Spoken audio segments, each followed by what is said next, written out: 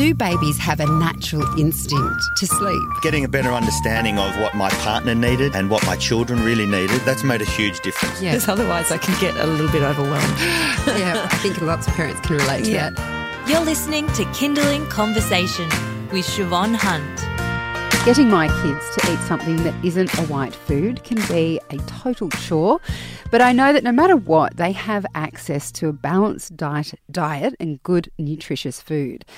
But shockingly, 1 in 5 Aussie kids don't have that privilege. In a country as lucky as ours, it's hard to believe that millions of families are frequently faced with the burden of choosing between paying the bills and putting a meal on the table for their kids. Joining us now is Brianna Casey, CEO of Foodbank, an organisation dedicated to shining a light on this hidden hunger issue affecting thousands of Aussie kids. Hi, Brianna, how are you? Hello, I'm well, and you? Good, thank you.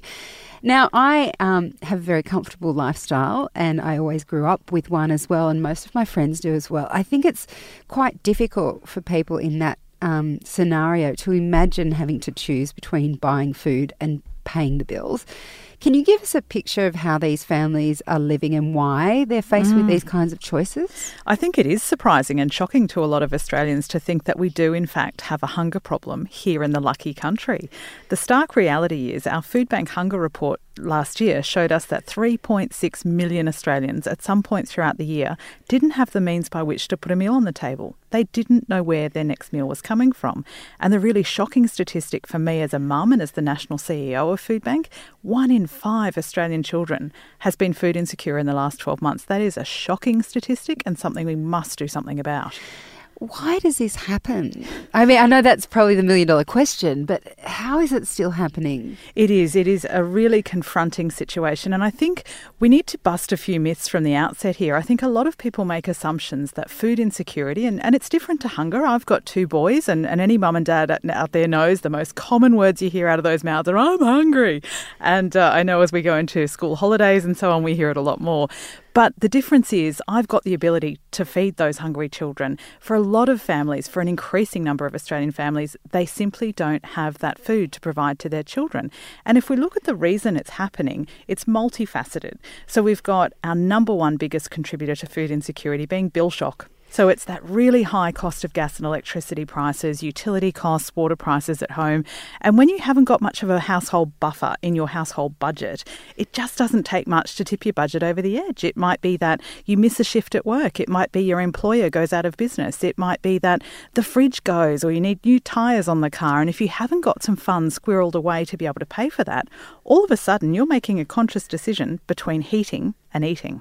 And yes, and I still can't quite get my head around the paying the bill before the food. Is that because there's a consequence that comes back to you if you don't pay the bill? I mean, of course there's a consequence if you don't buy food, but you feel like we can push through that. But if I don't pay the bill, they'll cut our electricity off. Correct. And I think when you've got children as well, there's those added burdens and added expectations. I know that one of the things that we hear from a lot of parents who've got school-aged children is they've got to have devices at school to do their homework or to do their study. It's part of going to school and the costs of keeping those devices going. So you're looking at your telecommunications costs on top of gas and electricity. And if you've got children that have medical conditions and they need to be in a stable climate, these are the sorts of things you can't make a choice. You need to heat your home or cool your home in summer.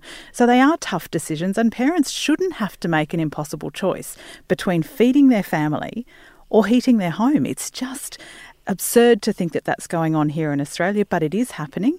In fact, Foodbank's assisting 652,000 people every month with food relief. It's a staggering number of people. Isn't that incredible? And when it comes to, I know you said there's lots of different reasons, but one thing I find it hard to get my head around is our wages and what the average income is compared to how all the other costs are keep rising, housing, affordability, all that stuff. Yeah.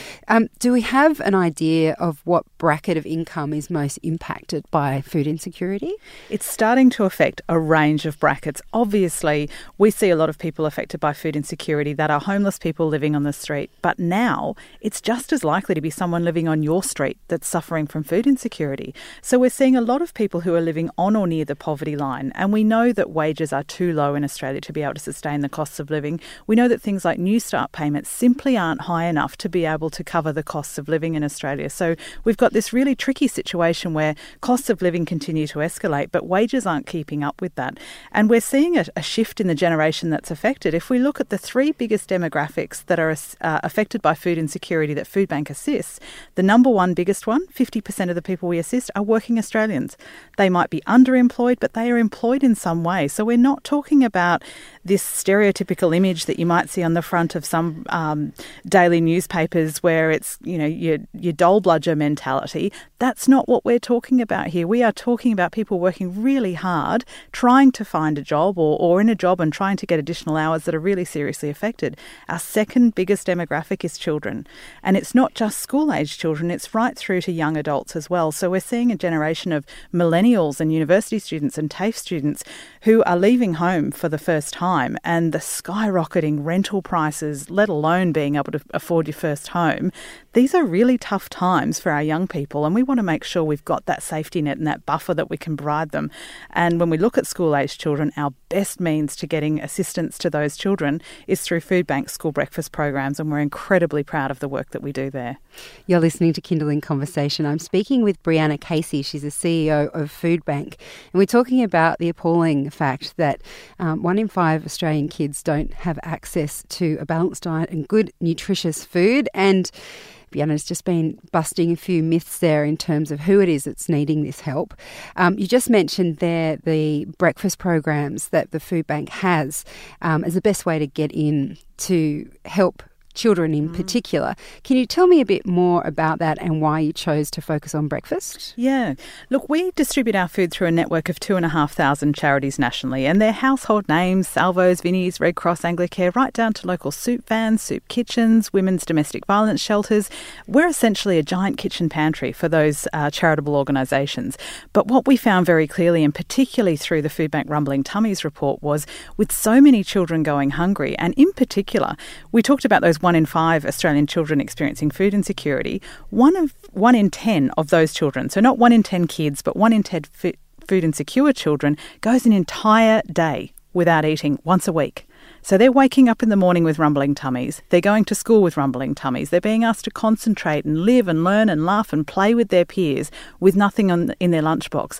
They're asked to go to extracurricular activities or wander home from school, and then there's nothing for dinner either, and then they start that process again. So we know the best possible thing that we can do for these families, one, is knowing where they are and encouraging parents to look past the judgment and stigma concerns that they might have and acknowledge that they need some help. We can't help people if we don't know where they are. And I think we've got a really important obligation as people in the community to start breaking down some of the stigma and stereotypes around food insecurity. It's happening to an increasing number of people. They are not experiencing this through any fault of their own. We need to get past the stigma so we can find those families and help them. And when it comes to school breakfast programs, we have 1,750 schools nationally that we are either fueling a school breakfast program for a third party or delivering those programs ourselves. And it is a safe, fun, fabulous environment for these children to come into. We don't segment it, so it doesn't matter whether or not it's my boys who've come to school and want to have a second breakfast or whether it's someone who genuinely hasn't eaten. They can all come together. There's no stigma attached to it. They can hang out with their mates, make some toast, have some cereal, piece of fruit, nice healthy start to the day, which means that they can go into class, they learn better, they engage better, they're respectful of their peers and their educators as well. So we want to make sure they have the best possible start to their day.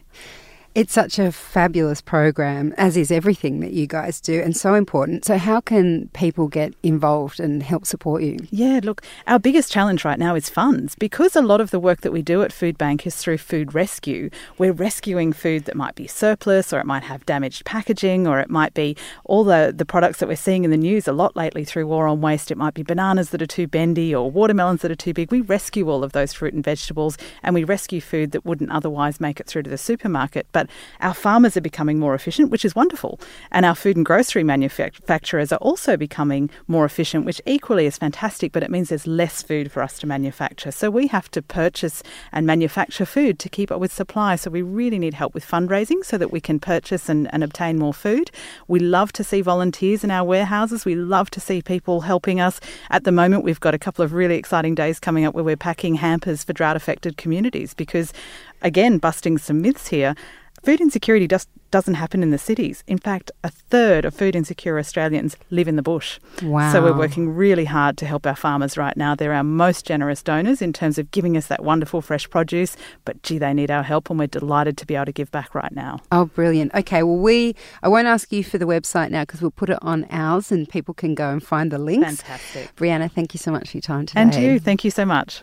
That was Brianna Casey from Foodbank. And to find out more about food insecurity and Aussie children, or to find out how you can help, just head to our website, search for Foodbank, that's one word, at kindling.com.au.